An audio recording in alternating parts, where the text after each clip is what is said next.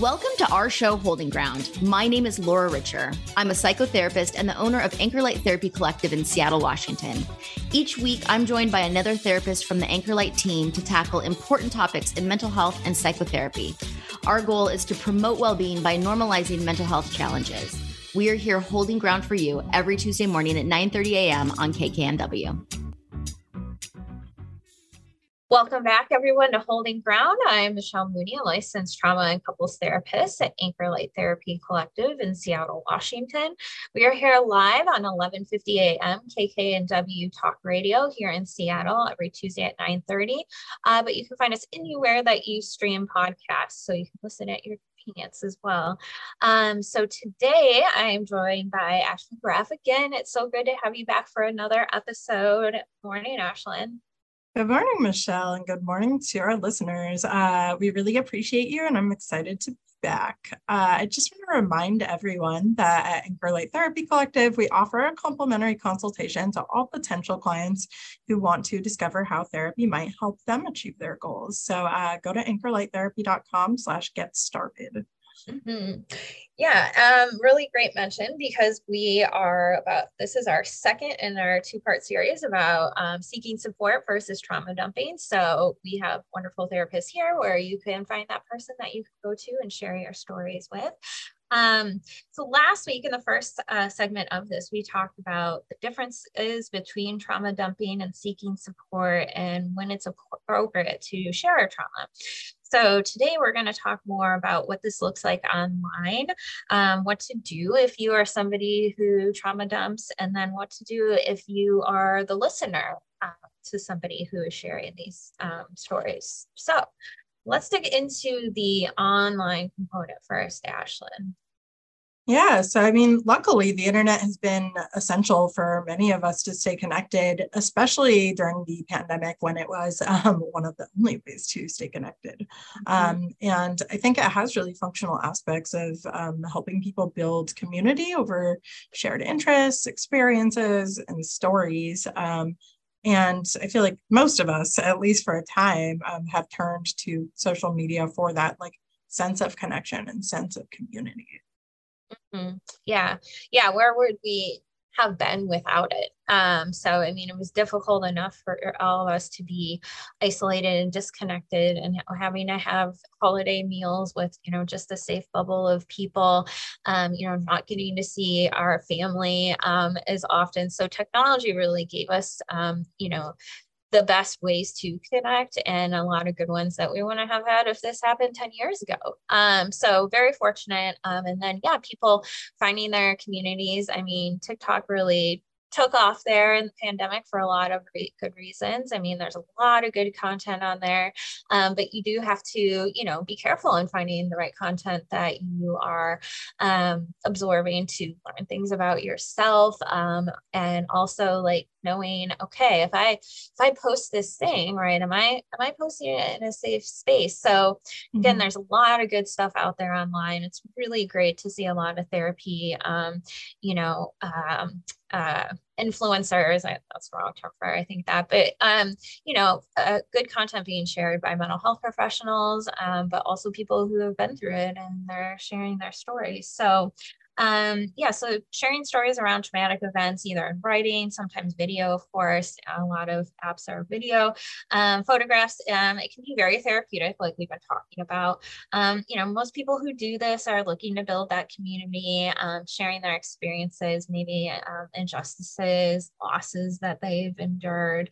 So again, seeking that community to be validated is really important. Again, we just want to find it in the right places. And thinking too, sharing distressing content without considering how it might negatively impact people who have had similar experiences can be an oversight. So thinking about trauma dumping in a more contained area of let's just say our family.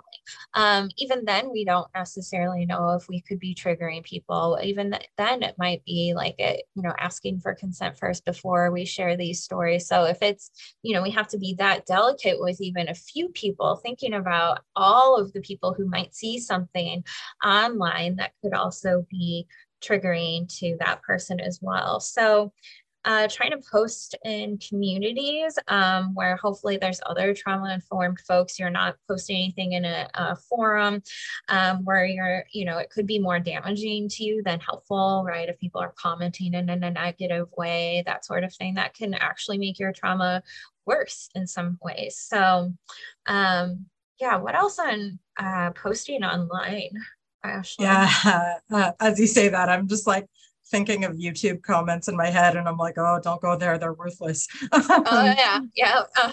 But I mean, I think if you have found yourself really wanting to share details about your trauma with others, the best thing that you can do is to post a trigger warning before sharing that distressing content, with those spaces in between, so people can decide whether or not they want to open that.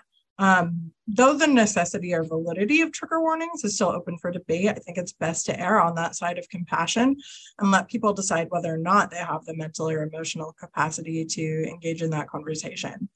I think with online, it is a little bit easier to decide, like, I don't have the space for that right now, and scroll past it. But even some people struggle doing that and setting those boundaries because of a sense of guilt of like, how could I see this and just scroll past it? But it is okay to kind of protect yourself and what you're taking in, because you didn't necessarily agree to that. You didn't necessarily sign up for it.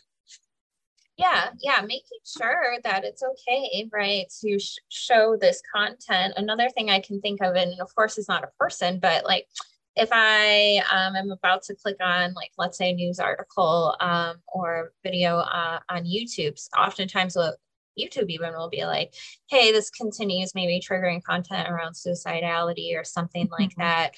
Do you want to continue? So, I mean, I think that just shows, right, hey, we're trying to be more sensitive around these sorts of things and letting people having the choice to opt in, right, versus it just being given to you. Yes, and it's cool that that's an option online versus like in the real world. If someone just tells you something that you don't want to hear, you can't really just walk away. Well, you could, but that person might never talk to you again. So there is a little bit more of a ability to decide in that moment there. Right. Yeah. What we want to talk about next is how to manage if you're either the trauma dumper, the listener, maybe sometimes you switch roles, right? So we want to talk about what to do in these roles. So if you feel like, gosh, I really need to get all this trauma off my chest and I'm going to go and just kind of let it out somewhere, think about asking yourself a few questions before you have kind of this reflex to trauma dump. Think about, why am I needing to share this right now? What am I hoping to gain? Am I looking for connection? Am I looking for sympathy?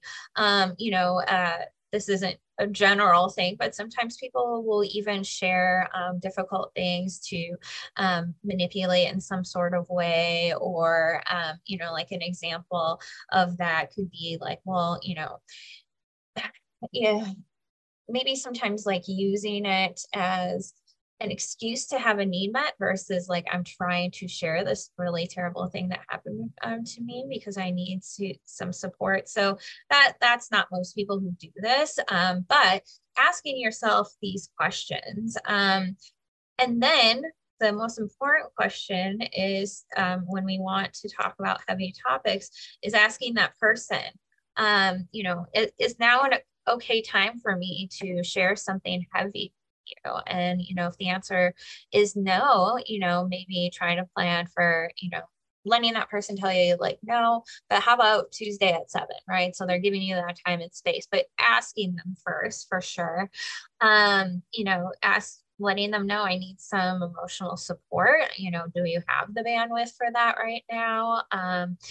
And sometimes the answer to this question will be yes, and sometimes the question will be no. So again, if the answer is no, unfortunately, right, that's not the person to go to in that moment. So, and when we're trauma dumping, that can very much look like only one person being in the conversation, like we were talking about before. So like somebody talking at you versus somebody having an open line of back and forth communication. So that can look like if I'm sharing something really traumatic and I've already had your permission to share that, engaging you, right? Like, well, what do you think about that? Have you been through something similar that you've learned from? And then checking in even like, what was that like for me to share that with you? Honoring the fact that that was probably difficult for them to hear too, and acknowledging that, and of course sharing or showing appreciation around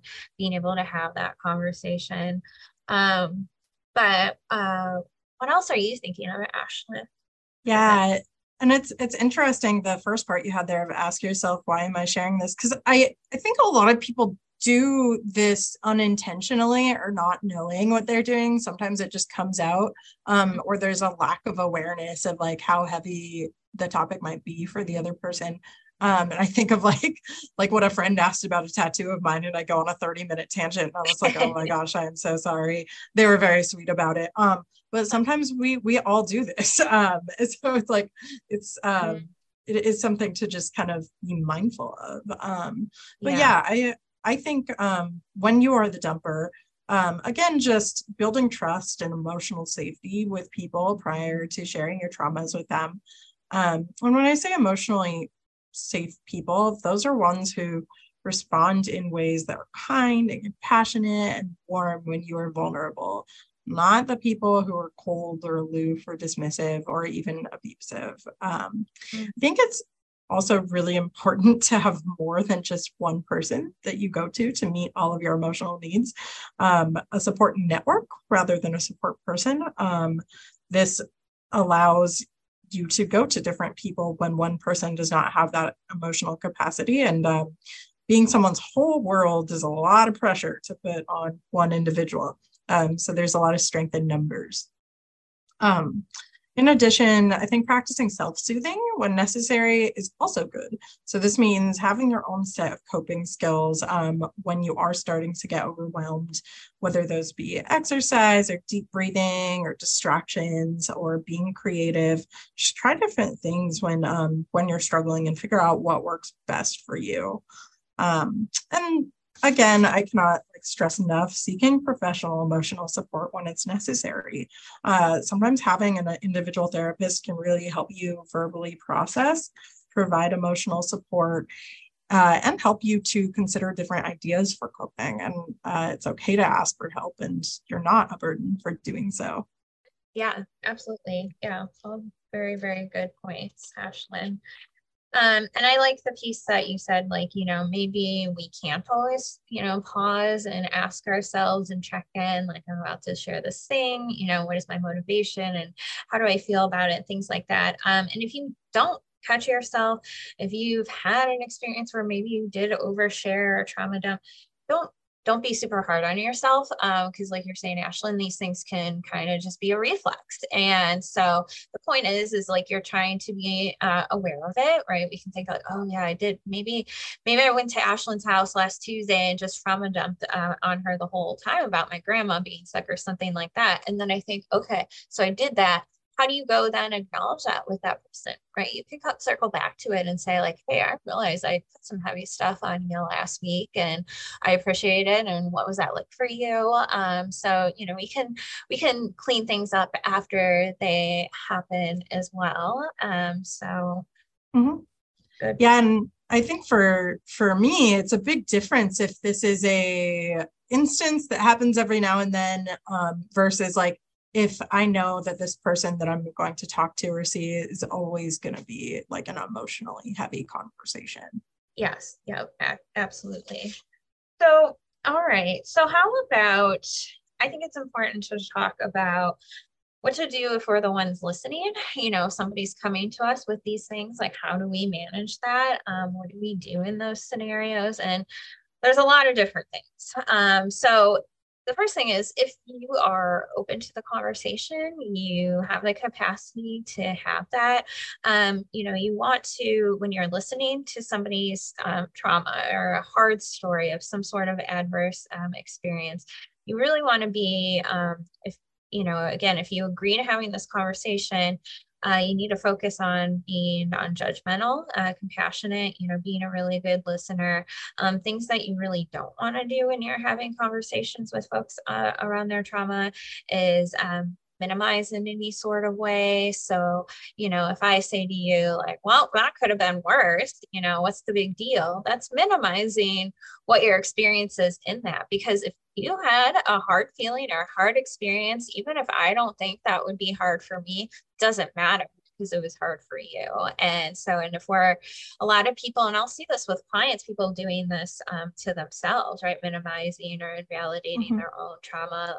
I hear a lot like, well, but I know there's so much greater suffering in the world, so I shouldn't be bothered by this, or I didn't have it as bad as the person down the street, whatever it might be. We're minimizing our own trauma in that. So it doesn't matter how it affected somebody else, what else is going on in the world, because you have to take care of you and you have to live in your own body and your own mind. So try not to internally do that. Anyway, that was a sidebar there, but invalidating trauma when you're listening to it. So things like, well, everything happens for a reason, or maybe it's part of a greater plan that you just haven't seen yet. Things like that, we don't want to invalidate, because then it's like, oh, okay, well, you know what? Maybe I'm supposed to think about this in a positive way, but I still don't, because it really sucks. So very invalidating. Comparison. So if you come to me with something and my first response is like, oh yeah, that happened to my dad too. Or like, yeah, that happened to me. And then, let me tell you all the things that happened to me. And that is not helpful in that moment, right? Because again, that can kind of invalidate or minimize what I'm trying to tell you if you're now telling me about how your dad had that experience when he was in 7th grade, right? Now we're not talking about what we started talking about. And then blaming for trauma. All right. So, you shouldn't have been outside by yourself that late at night on that street. What were you thinking? I mean, obviously, that's not helpful either. So have you seen anything? Have you seen examples of where you've seen like minimization of trauma or comparison, things like that, Ashlyn, that you can think of? Yeah, definitely. Well, I think the examples that you gave were good. And generationally, I think when you're thinking about trauma, there is a difference in terms of like, I notice older generations, it is more common to put things under the rug. Particularly, I'm thinking of like white family cultures of like, we don't talk about hard things. And that can cause problems through life because we kind of need to talk about hard things. So I think like culturally, that's definitely something I see for myself and a lot of clients for sure. Another thing that you didn't mention here was just like changing the subject. Good for when you. you're uncomfortable, that can feel really not good of like, oh, wow, you're so uncomfortable that you cannot sit in this with me. And it's like, it might be true. And I think even like as a therapist, I always remember one of the things that I learned when people are processing and crying is to not push the tissues toward them, because that implies that crying is not okay. So that makes me think of that too. Yeah, it's pacifying it, and it comes from like this helpful lens. And sometimes like sessions, like I have that inclination to be like, well, here's the Kleenex, but for that exact reason, it can feel like, oh, okay, they're telling me to stop crying. Also, it kind of takes agency away from the client too, especially like if they are, just trying to start working on asking for help and meeting their own needs, right? Them being able to reach for a Kleenex or ask for one actually can be helpful in its own way in that way too. So yeah, I'm glad you mentioned that. And yeah, changing the subject, oh yeah, well, how's Timmy's class? And is he doing well in his homework? And it's like, well, we were actually just talking about that really terrible thing that happened to me, So that's another good reason why it's important to ask permission first, because if it's going to be somebody who just like dips out or changes the subject, well, then that's not a good person, right, to share those things with. So hopefully if you ask and the person says yes, then they're not doing that. So other things that you can do if you are the listener, that everyone loves the B word, right? But boundaries with compassion, right? So if it's somebody that you care about and you do want to hold space for them at some point, but you can at that point, and if they, let's say, have some sort of attachment wounds around like abandonment or feeling not important, you want to make sure, when you're setting that boundary, like, hey, I'm not available today, but I really want to hear this story and I want to be present for you. And, let's do it next Tuesday at 3:00. That way that person knows, right, that they are important. They're not a burden. Today just didn't work out. So you're communicating your boundary in a compassionate way. Sometimes as a listener, we might have to budget our time around somebody or somebody's trauma narrative. So, or if they are a trauma dumper who haven't successfully worked through this on their own, budgeting time. So that looks like, sometimes if we have like a difficult family, right, and it's Thanksgiving, having kind of a agreed upon time before time to leave, like, hey, we're going to other grandma's house at 3 p.m. or whatever it is. So you're setting that expectation of when I'm leaving or when I've had enough up front. So sometimes we have to set boundaries in that way too. It's important for us to remember as a listener, we can't fix the other person. And it can feel like if somebody's sharing something really heavy with us and we care about them, all we want to do is, take away the pain. We feel really bad that happened to them. And it can make us kind of feel helpless because we can't fix that for them, right? But, if they're wanting to share with you and you witnessing and listening, I mean, that is what you can do, because if someone's had a lot of trauma, they may have been pushed aside for a very long time. And so just having somebody listen and have, having intentional time with them, that's really going a long way. Couple other things, of course, self-care, whatever that might look like. Okay, I know I'm going to have a really heavy conversation at lunch with so-and-so today. So I'm going to make sure I plan time to be able to walk home after. Or, oh, I know I have that really difficult conversation coming up at dinner. What can I do, earlier on in the day to kind of help ground and center? And then self-care can also look like things like setting the boundaries, right? Like pre-self-care, right? Like setting that time limit when you get to the party or whatever it is, caring for yours, that's also self-care. Let's see.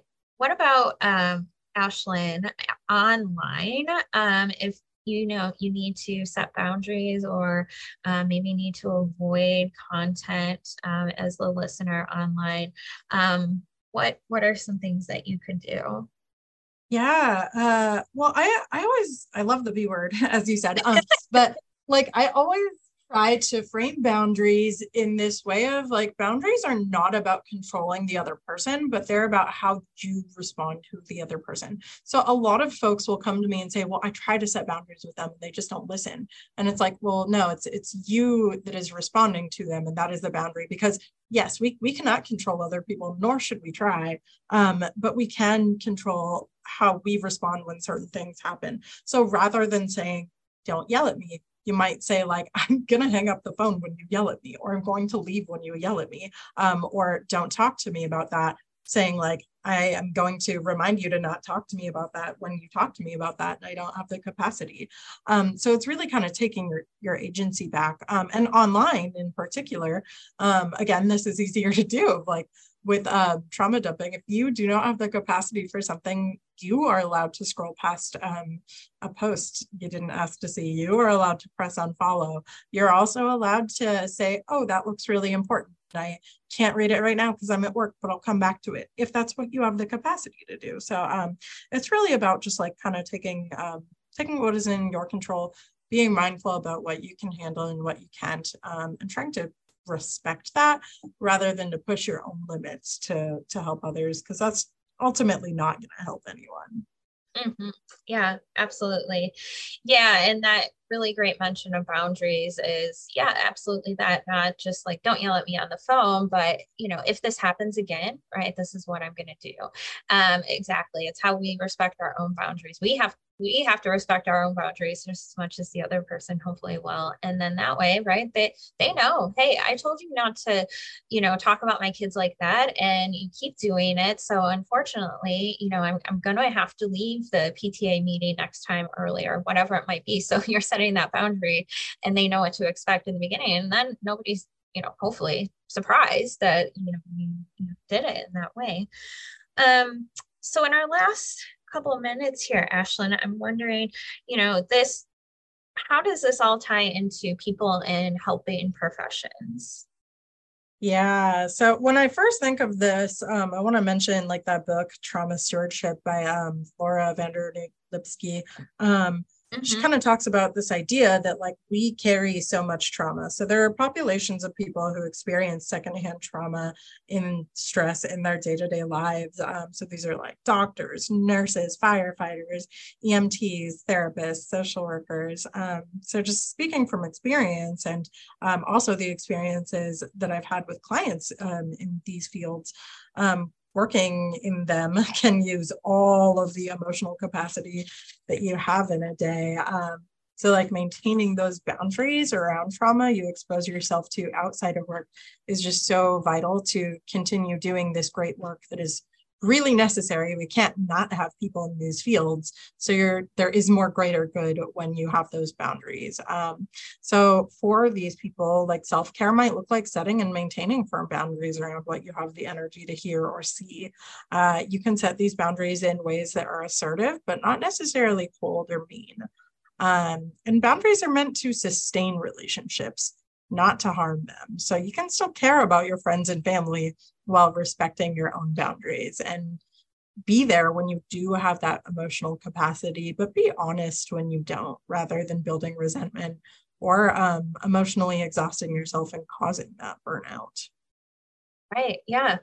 Yeah, great mention too on the, boundaries are about sustaining relationships. Like if I didn't care about this relationship and wanted to just see it doing a little bit better, I wouldn't set a boundary with you. I'd just peace out. I wouldn't be a part of your life anymore, right? So if I'm setting a boundary, it's actually like, hey, I still want you here. We just kind of have to redefine what that might look like. Yes, it's really important. And, and last piece on that, if you are a client, don't worry about burdening people and helping professions, because we do love this work. And like Ashlyn was saying, like taking care of herself outside of work, it's our ethical responsibility to do that and take care of ourselves. Many therapists have their own therapists. I hope that every therapist would, just because we're people too, right? And we have things that we might have in our own lives that we need to take care of so we can show up better for you as a client. Or, this can be hard work, and sometimes we might need to talk to another professional about it as well. So, try to trust people in the healthcare field that you're not burdening us.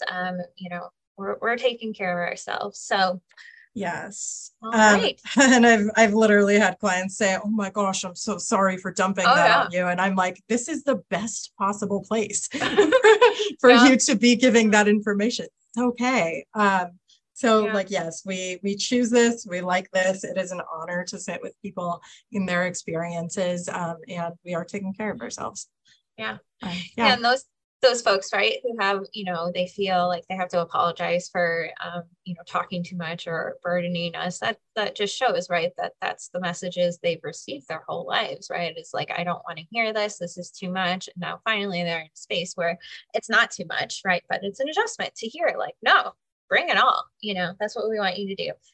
So, all right. That takes us to the end of this second episode on, what seeking support is and how that's different from trauma dumping. So Ashlyn, thanks again for being here, and thanks for listening to all of our listeners. We'll see you next week. Thanks for tuning in to Holding Ground. You can hear us here every Tuesday morning at 9:30 a.m. on KKNW. I'm Laura Richer at Anchor Light Therapy Collective. Find us online at anchorlighttherapy.com. And we'll see you next week.